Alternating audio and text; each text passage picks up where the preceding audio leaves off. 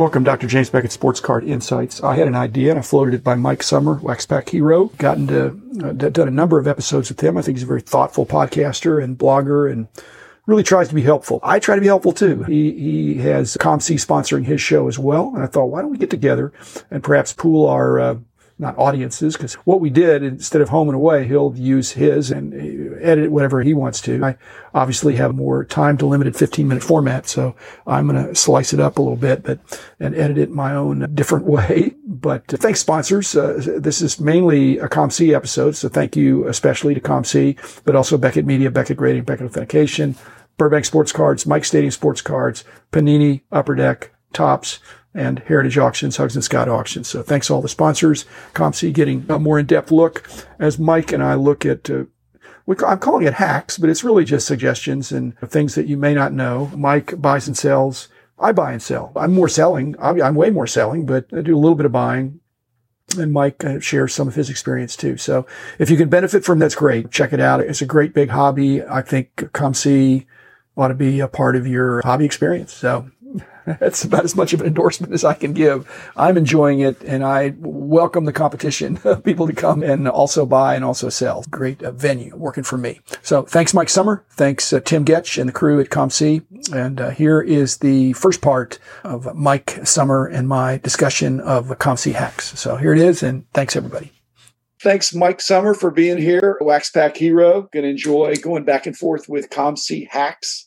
How you optimize, not just financially, but enjoyment-wise. How are you getting the most out of ComC? And I'm going to share some of the things that I do.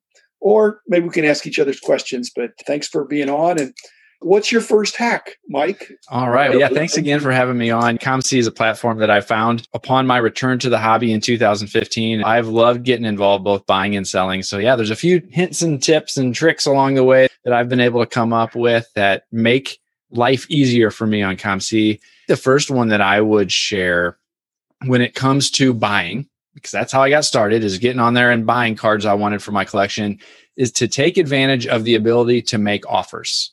One of the things I would add on along with that is, but before you make an offer, take a look to see if that seller has other cards you're interested in as well, because I've found often that seller is willing to accept that offer if you're trying to buy multiple things from him versus just one random card.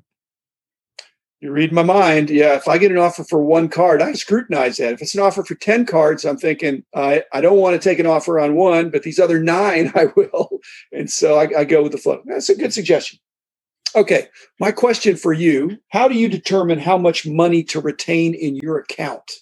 What is your optimum? Do you leave dozens of dollars, hundreds of dollars? I was going to ask you first, but maybe this is a hack. I leave enough money in there so if something came up with a port that I might be interested, I could pay with money within the system, because you don't want to be putting new money into the system. That is a negative hack. You got to put new money in, then getting it out, you're going to take a little bit of a haircut. So I leave money in there. What's your strategy, Mike? I would say it is similar. I'm usually leaving at least hundreds in there because I try to go with the philosophy of having my ComC account be somewhat self-contained. So I made an initial deposit when I was first trying it out. And then I made another deposit the first time I ever submitted cards to cover those processing fees. But since then, I've never had to deposit any additional money. Everything that I've sent in to be processed, everything I've bought on the site has all been paid for through my sales subsequently. So I don't withdraw to a point where I might need to deposit again because I don't want to pay that withdrawal fee. And I also don't want to put additional deposits be subject to sales tax and things like that now. So I try to leave a pretty hefty balance there on the site to be able to cover future submissions and cards that I am looking forward to buy. Like you mentioned, ports. That's something that I've not gotten a lot of involvement with yet at this point. I'm still trying to figure out that whole aspect of the site, but I definitely err or lean towards that side of having a bigger account balance or leaving more money on the site to handle those future purchases and submissions.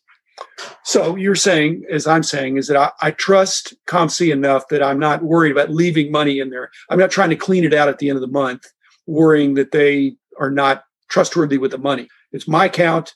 I'm going to draw it down as I need. Okay, that's good. Yep.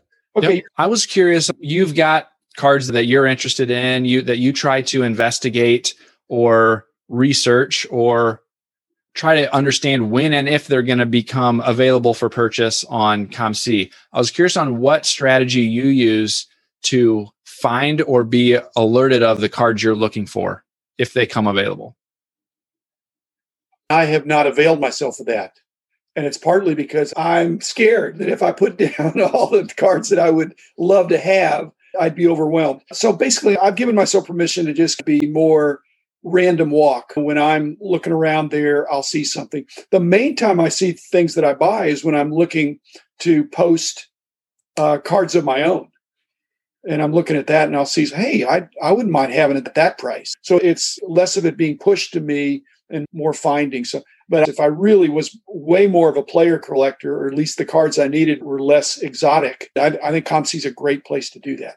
Yeah, I think the tip that I've got for people who are looking to do that, if they're down to a specific card that they're looking for, there's no direct alert feature on COMC. There's no way to really subscribe to a specific card to be notified when that's added.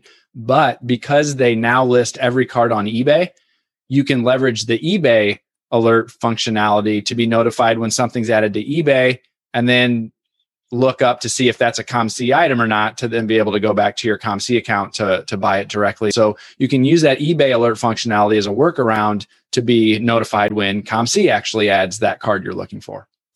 Okay, my turn. What's the best strategy for you in terms of allowing offers? Do you allow offers at 50%, 90%, or no offers? Some sellers say, I don't want to accept offers. It's my price.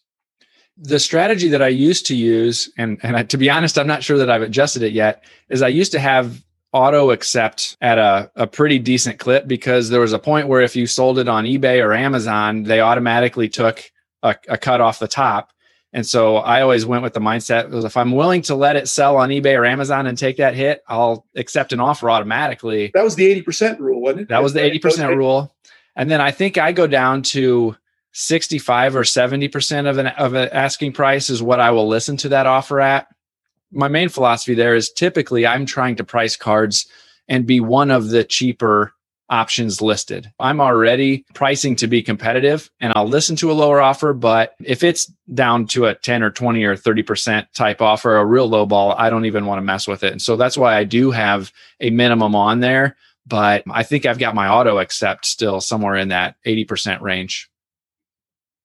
I've always thought when somebody makes me an offer, why are they offering at the lowest possible offer price? It gets my attention if somebody doesn't offer at the minimum offer, they offer a little bit more. Do you feel the same way? I don't know. I think to some extent I will test that myself when buying. I will make an offer of something that I think is fair or competitive. If it's a card that I'm interested in, but I don't have to have, sometimes I'll make a lower offer just to see where they're at from an auto accept perspective. But at the same time, I've offered sometimes 95% of what they're asking for and still got declined. You just never know, I think. Is the reason you said you don't, when you post your cards for sale, you don't necessarily try to be the absolute lowest? Is that because if they made an offer could be at a lower price than somebody else that's listed? Yeah, that's part of it. Sometimes it's because I know that I'm going to be planning to have a sale and run a promotion for an extended period of time. That gets into one of the other tips I had as a seller, is to have a strategy. And so some cards that are not frequent movers, but have some value to them, I've found that sometimes you might want to be the lowest, because if it doesn't sell through at a fast rate, you need to be on that lower end if you want to have a chance of selling the card. But there's some cards that are, you look at that sales volume and it is just humming right along. You look at that and you say, I could be the 10th cheapest, but they're selling at 30 or 40 cards a quarter. But it's not going to take too long before I might become the cheapest on into the future. So it really just depends. And then there's some cards that I'm looking at this from a long-term view, and I don't care if I sell it this year. I'd be okay selling it 3 or 4 years from now. And so I might have that card even more expensively, just depending on what it is. But it all fits into a specific strategy. It's not just randomly assigning a price to a card. The patient flipper. You're willing to wait 3 or 4 years. I'm willing to wait 8 years now. I've reduced my horizon to 8 years. Okay. When you post some cards and you put up a bunch of cards you sent in and they've listed them, and now you have to price them. What I do is order them. I generally put them in age order. I do the oldest ones, so I put them in sequence. So I'm doing all the same set all in a row. Otherwise, they present it to you in the order that they enter them. And that's not necessarily in exactly the same order because it could jump around depending on the mix of what I sent them. And again, it's amazing. I sent them all these miscellaneous cards. They've got to figure out what they are, scan them, and put them in there. But for me, I've got to remember that, okay, now I get into a pricing philosophy of certain set and do that. So do you do anything different, or is that kind of what you do if you submit? That's a good question. I honestly have never reordered the list of cards that are there for me to price. I've just worked them from top to bottom, and I'll typically do some combination of looking at the other listed cards from that item or from that set to get a feel for what it should be priced at, and comparing to eBay if it's something where I've got a COMC monopoly and I want to make sure that I'm pricing it somewhat competitively and don't have another frame of reference on site already. And so typically I'll balance some combination of the other inventory that's already on COMC for that set and card and eBay for where I'm going to go. But as far as ordering, I've never really even messed with reordering the list of cards that I need to price. The problem is if you're putting something in there that you're the only one on the site, then you got to figure, what am I going to price that at? Are you saying you go look at eBay to see if that particular card's on eBay, even if it's not on COMC, and then you price it? Yeah, I'll do that. Or sometimes if it's a certain insert set and I'm not entirely sure if it's one of the more rare insert sets or if it's one of the more common insert sets, and I happen to have the only item of that player, I'll look at that set itself on COMC to see, oh, the other 9 from that set are selling for $2. I've got the star. I might be able to sell it for a few more. Or it's, oh, there's only 3 listed from this set and they're all listed at $50 each. That gives me a good frame of reference of where I need to be on it. Those might be my cards, Mike. I don't know. I've released a bunch of my inserts of players I don't collect as much into the COMC world, and the players collectors don't like it other than they have the choice to find it at a cheaper price if they can. The man